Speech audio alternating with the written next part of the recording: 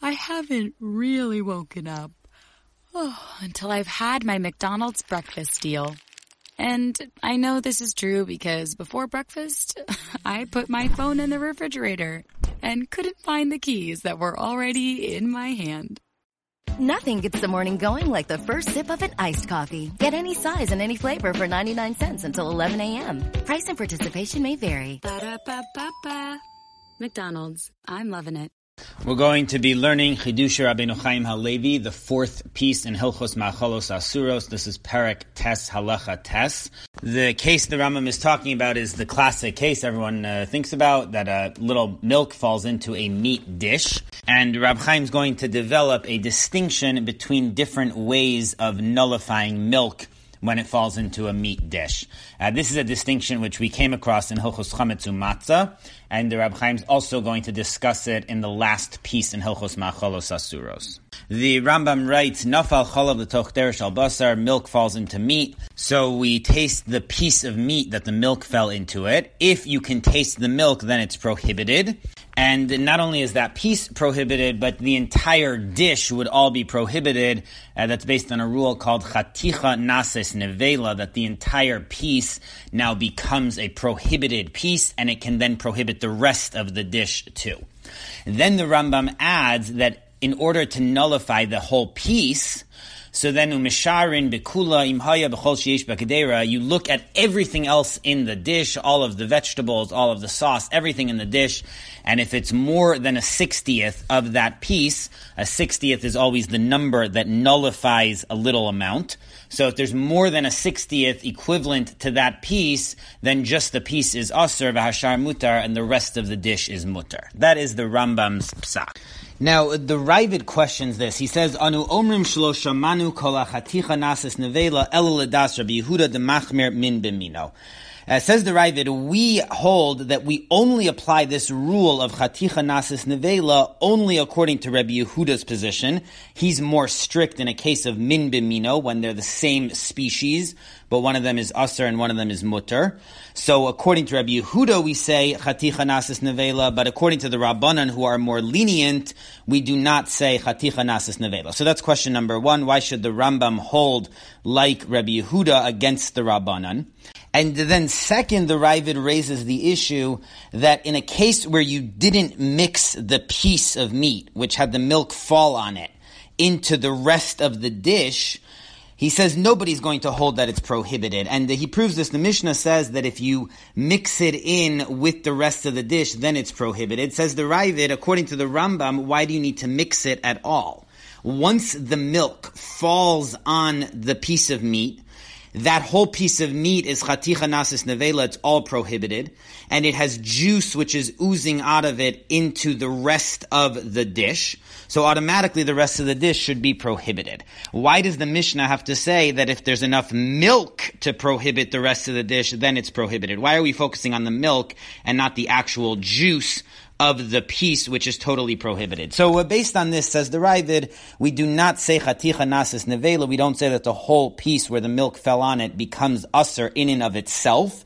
It's only the milk which is asur, and if there's enough milk to make the rest of the dish asur, then it's asur. But if there's more than a 60th equivalent to the milk, not to the whole piece, then everything is allowed. So this is the machlokas, the Rambam and the Ravid. The Rambam holds that the entire piece where the milk fell is all in and of itself asur, and you need 60 equivalent to the whole piece. And the Ravid holds that you only need 60 equivalent to the milk itself. Now, Reb Chaim asks on the Ravid's first point that we only say chaticha nases nevela according to Rabbi Yehuda, who's more strict in a case of min b'mino when they're the same species, that what do these two things have to do with each other?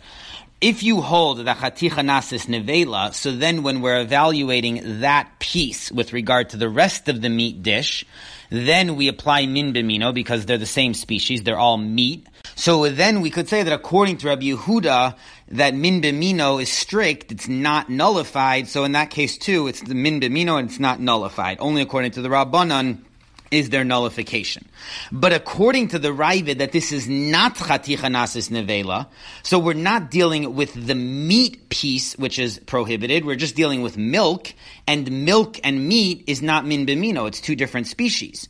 So why is the Ravid applying the idea of min b'mino in this case when he does not hold chaticha nasis nevela? Min b'mino would only apply when you're trying to nullify a piece of meat with other meat.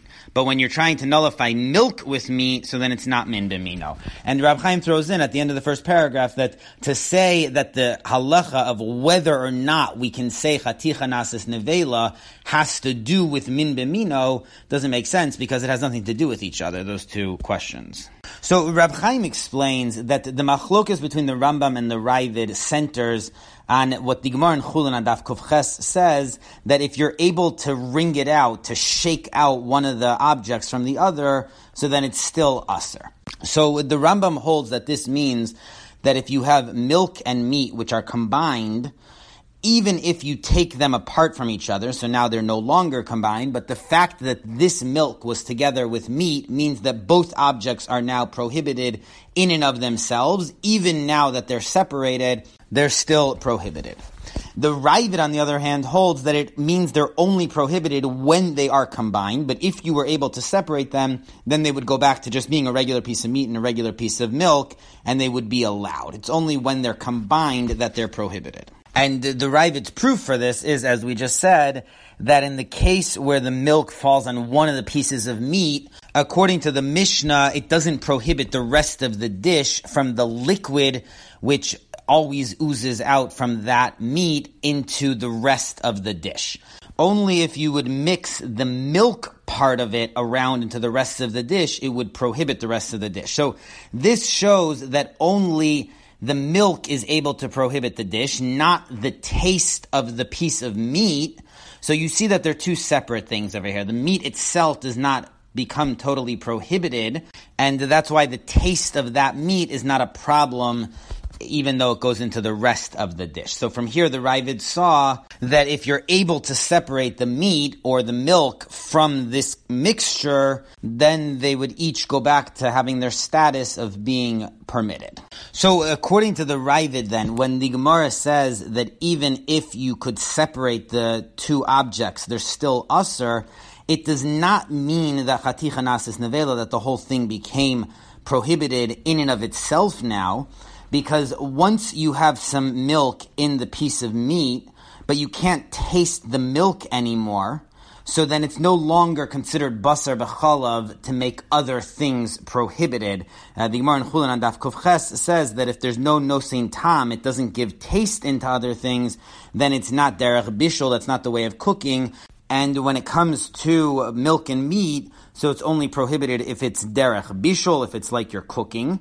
So in this situation where there's a little bit of milk in there, it's not like you're cooking it because you can't really taste the milk. And since you can't taste the milk, so that's exactly the Ravid's case where you were able to separate the milk and the meat. In this case, you can't taste the milk, so it's really just the taste of the meat. And according to the Ravid, if it's just meat, then it would not prohibit other things. So when the Gemara says that it's prohibited, even if you could be soched it, you could wring it out, it means that the piece itself that had the milk and meat together is not going to become allowed. Even if you remove the milk from it, once it became prohibited, it is prohibited. But it's not going to prohibit further things because of basar b'chalav. Once the taste of the milk is no longer passed on, so then it does not prohibit further food. So that's the basic explanation of the positions of the Rambam and the Ravid. Now, in order to answer the question that Rab Chaim asked on the Ravid, so he develops the key conceptual point of this piece, and that is that he says there's a major difference between the rule of min b'mino is not batal, which means that if there's two things of the same species, you cannot nullify one in the other, and tam ke'ikar, which means that taste is not nullified. If a food is giving taste to another food, you cannot nullify that food, no matter how small it is. Says Rab Chaim, there's a key difference between these two halachas. In the case of min b'mino is not batel, it means that the whole concept of nullification is suspended in that case. We do not say when it's min b'mino, they're both the same species, that you can nullify either of them. Since they're the same species, both of them are always part of the mixture, and there is no application of bittul whatsoever. As opposed to the case of tam ke'ikar, when one of the foods is giving a taste, there is nullification. If it's a small amount, we do nullify it, but there's a separate problem, which is that taste itself causes an isur. So even though the food might be nullified, it's still making the larger food prohibited because it's giving taste to that, and taste creates an isur. And the proof for this, says Rab Chaim, is that the Gemara in Psachim on Daf Mem Daled, when it wants to learn out this rule of tam ke'ikar, that if a food is giving a taste, it's not batel, from the case of nazir. So it says you have to have some way to learn it out, either a kal v'chomer or a binyan av. There has to be some way that you're deriving other cases from nazir. You can't just say that from the fact that the Torah told us that it's not batel in the case of nazir, we automatically derive it to other areas of halacha. So it says Rab Chaim, if it would be a simple matter that there is no bittul when the food is giving taste, then we should be able to easily derive that from nazir to other cases. The fact that we need a special way to learn it out means that it's not telling us there's no bittul, it's telling us there is bittul. This food is nullified, but now the Torah put a separate prohibition on a food which gives taste. And that was only stated by nazir, and therefore we're not able to automatically learn it out to other cases. And another proof Rab Chaim says is that the Gemara says that from the word mishras, when it comes to nazir, the Torah says it's prohibited to drink water which had grapes sitting in it. So even though it's not actually wine, but the grapes gave taste to the water. So from there we learn out tam ke'ikar, that taste is prohibited. Says Rab Chaim, there's already a drasha in the Gemara in Chulin on Daf Kuf Yud Beis, hatemeim, with regard to sherets, to bugs. The Torah says hatemeim, an extra hay. So the Gemara learns out from there that siron verotvan aser, the juice and the liquid of it is also prohibited. Again, because of tam ke'ikar, because there's a taste. So if so, why do we need to derive this halacha from the word mishras in the case of nazir, when we can already learn it out from the word hatemeim with regard to sheretz? Says Rab Chaim, because in the case of sheretz, it's talking about just tasting the ta'am on its own. It's not mixed in with anything. So it's telling us that that is prohibited. But mishras is adding, even if it's mixed into something, it's still prohibited. And according to Rab Chaim's approach, this makes sense because once it's mixed in, it's actually been nullified. And still the Torah is telling us that it still creates an isur even though it's nullified. So these two places in the Gemara seem to indicate Rab Chaim's approach that when it comes to tam ke'ikar, the actual food is nullified, but the Torah still said from mishras that the taste will still prohibit whatever food it gives taste to. So now, coming back to the Ravid, says Rab Chaim, we could explain the Ravid's position, because the Ravid holds that the whole issue of whether if you separate the milk and the meat once they were combined, it's still the same prohibition or not, depends on how it was prohibited. Is it the ta'am prohibition, meaning it was nullified and still prohibited, or is it the min b'mino, meaning it was never nullified? If it's a tam ke'ikar problem, that means that essentially this food is nullified, but the Torah said that because there was a taste, it's prohibited. So even though the piece which was prohibited is not going to become allowed anymore, it's going to be prohibited forevermore, even if the milk is removed from it, but that's only with regard to that one piece. But future pieces, if the milk and the meat are removed, or if only a taste of meat comes out of this piece, then it's not going to prohibit future pieces, because the Torah did not say that that sort of tam is also prohibited. So since the food itself is nullified, it's not going to prohibit the future pieces. As opposed to in a case of min b'mino, if it's the same species, where there was no nullification whatsoever, so then it is going to transfer to the next piece, even if the prohibition came from some other object being mixed in with it. But once we can apply the min b'mino, so there's no nullification, and it's going to continue to prohibit the future pieces that it comes in contact with. Says Rab Chaim, this is exactly what the Ravid is coming to say in his comment. That since we don't say the meat juice which goes into the rest of the dish prohibits it, so the taste of the meat alone without milk is not prohibited because we don't say chaticha nasis nevela. It doesn't become in and of itself a prohibition. It's only if the milk itself mixes in with other things that it's prohibited. So this is the equivalent case of the meat being separated from the milk. All that comes out of the piece is the taste of meat, and we don't apply chaticha nasis nevela, even though the original piece is always prohibited, because that's the halacha of the Torah. Once milk gets mixed in, it can never go back to being allowed. But future pieces, says the Ravid, unlike the Rambam, future pieces are not going to be prohibited just by coming into contact with the taste of this meat. So that's the first step in the Ravid, that we don't apply the rule of chaticha nasis nevela, and he proves that from the Mishnah, as we've said. Then, says the Ravid, and in addition, the only one who would hold that this continues to be a problem is Rabbi Yehuda, because according to Rabbi Yehuda, there is still the problem of min b'mino, even though we don't say chaticha nasis nevela, but since this meat is prohibited and it's now min b'mino in the other pieces of meat, so we can't nullify the taste of it at all, and therefore it would be prohibited because min b'mino is not nullified.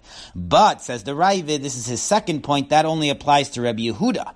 According to the Rabbanan, we do apply bittul even in a case of min b'mino, and therefore this case of the Rambam should be allowed according to the Rabbanan. So this analysis of Rab Chaim explains why the Ravid is bringing in the concept of min b'mino, which seems to be totally unrelated. At first glance, it's totally irrelevant to the issue of chaticha nasis nevela, but according to Rab Chaim's reading, the Ravid is now moving on to a second point, which is that even if we don't say chaticha nasis nevela, but the piece would prohibit the rest of the dish because of the halacha of min b'mino, where there's no bittul. That's different than the ta'am case, where there is bittul, there's just a separate prohibition. So that's why the Ravid has to tell us that even the min b'mino problem is only according to Rabbi Yehuda, but not according to the Rabbanan, who say there is bittul for even min b'mino. Now, Rab Chaim ends with a proof to the Ravid's position, even though he's a commentary on the Rambam, but here he proves the Ravid's position from the Gemara in Chulin. The Gemara quotes a brisa, Tipas cholav shenofla ala chaticha, if some milk falls on a piece of meat, kivan shenosna tam b'chaticha, once it gives taste to the meat, hachaticha atzma nasis nevela, the piece becomes nevela, becomes prohibited, v'oseres kol hachatichos kulan, mipnei shehein mina, divrei Rabbi Yehuda, and it then prohibits the rest of the dish. That is Rabbi Yehuda's position, that chaticha nasis nevela. V'chachamim omrim, the chachamim disagree, and they say, achetitein tam berotev v'chatichos, that it has to give taste into the rest of the dish. So the Gemara says that the machlokas here is about efshal sochto. If you're able to remove the milk from this mixture of meat and milk, does it still prohibit the rest of the dish? Then the Gemara asks, why are we saying the machlokas, Rabbi Yehuda and the Chachamim, has to do with efshal sochto? Maybe everybody agrees that even if you could remove the milk from the meat, it's still asur, but they are disagreeing with min b'mino, their old machlokas, that Rabbi Yehuda holds that there's no bittul on min b'mino, so in this case, there's no bittul on this piece which is now mixed with milk. The liquid which is coming from that piece is min b'mino, and the Chachamim hold that there is bittul. That's the Gemara's question. So Rab Chaim says that there's a major problem with this question, and that is that the Brisa says in the Chachamim that ad shetitein ta'am berotev uvechatichos, until it gives taste into the whole dish, the juice and all the pieces and everything. Now, depending on how we explain the Chachamim's position, the it is going to vary. If we say that the Chachamim hold that efshar l'sochto is permitted, so then the it is the milk. The piece can't give the taste. It has to come from the milk because the piece is not prohibited. It's not chaticha nasis nevela. It's only the milk which can prohibit the rest of the dish. But if we say that the Chachamim agree that efshar l'sochto, even if you could remove it, it's still prohibited, their problem is that it's min b'mino, so then the it is talking about the whole piece which got mixed in with milk. It's not talking about the milk, it's talking about the entire piece. So how can the Gemara just throw around different explanations? We have to decide what is the Brisa talking about. According to the Chachamim, is it the milk which makes the rest of the dish prohibited? Or is it the piece of meat, the liquid coming out of that piece, which makes the rest of the dish prohibited. So Reb Chaim says that we're going to have to say that according to the Gemara's question, that itself is all included in the Gemara's question. In other words, it's saying why, according to explanation A, is the assumption that the it is talking about the milk. Maybe the argument is about min b'mino, and the it is talking about the piece itself. But Reb Chaim says that that's a forced reading of the Gemara. It's a dochak. And there's a second problem that he raises. The Gemara concludes that the approach number one is correct. The Rabbanan are disagreeing about efshar l'sochto. They hold that if you could take out the milk from the meat, so then it's not going to prohibit further cases. And then the Gemara says, and they agree with Rabbi Yehuda, these Rabbanan hold that min b'mino is not going to be batal. You can't nullify the same species. Says Reb Chaim, how does the Gemara know what they hold about min b'mino? All the Rabbanan said is that if you could take out the milk, then it's not going to prohibit further. But where do we see that they agree that min b'mino is not going to be batal? Says Reb Chaim that according to the approach of the Ravid, so both of these questions are answered, because the Ravid, as we saw, holds that the prohibition of efshar l'sochto, even though you could remove it, it's still prohibited, does not mean chaticha nasis nevela. It does not become usher in and of itself. It's only usher in the sense that even if you remove the milk, it's still going to be prohibited, but it does not pass along the isser to the next piece it comes in contact with. The only way to pass along the isser is if you hold min b'mino is not batal. So only according to Rabbi Yehuda would the next piece become prohibited from this piece of meat which touched the milk. But if you hold min b'mino batel, which is what the Gemara is assuming in the Rabbanan at that point, so then it's not going to prohibit further unless there's enough milk to touch the rest of the dish. So that's why when the Gemara originally discusses whether the Rabbanan hold efshar l'sochto or min b'mino is batel, in either case you're going to have the milk which can prohibit the rest of the dish, because under no circumstances in either of those explanations of the Rabbanan is the piece of meat, the liquid that comes from it, going to prohibit other pieces of meat. The only way to do that, again, according to the Ravid, would be if you hold min b'mino is not batel, then the liquid from that meat is going to prohibit other things, but in no side of the Gemara does it hold that in the Rabbanan. So that's why there is no difference between the two versions of the Gemara. What the it in the Brisa is, in both cases it's talking about the milk, which would have to mix with the rest of the dish. And this same approach will also answer the second question. At the end, when the Gemara says that the Rabbanan hold that efshar l'sochto is allowed, since you could remove the milk from the meat, or in this case, the taste coming out from the meat only contains the taste of meat, no milk, that's why the Rabbanan hold the next piece is not prohibited. So the implication is that if they wouldn't hold that, then the next piece would be prohibited. But again, according to the Ravid, efshar l'sochto, even if that is still prohibited, even though you could take the milk out, it's still prohibited, but it doesn't prohibit the next piece. It's only the first piece which is prohibited.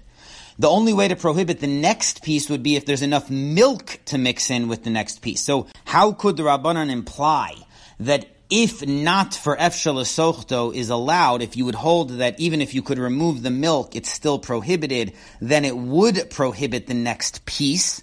The problem with that is that we, according to the Ravid, we don't say chaticha nasis nevela, so the liquid from the meat is not going to prohibit them. So it must be that these Rabbanan, says the Gemara, do hold that min b'mino is not nullified, and that's why they would have said that if efshar l'sochto is prohibited, then the first piece would become prohibited, and then the rest of the pieces would come in contact with the taste of the meat. That's min b'mino, and there is no nullification at all, exactly like the Ravid said in Rabbi Yehuda. And the only reason these Rabbanan disagree with that equation is because they hold that efshar l'sochto mutar, that if they get separated, then it's mutar. So in this case, where the taste of the meat was separated now from the milk, it's going to be permitted. I'm not saying you have to love football. We all have different likes and dislikes, people. Personally, I'm not a fan of the avocado. I just don't like the mouthfeel. But if you're someone who loves football, truly loves it, well, my sportsbook app might be the greatest thing that has ever happened to you. Must be 21. Gambling problem? Call, text, or chat our confidential and toll-free helpline at 1-888-532-3500.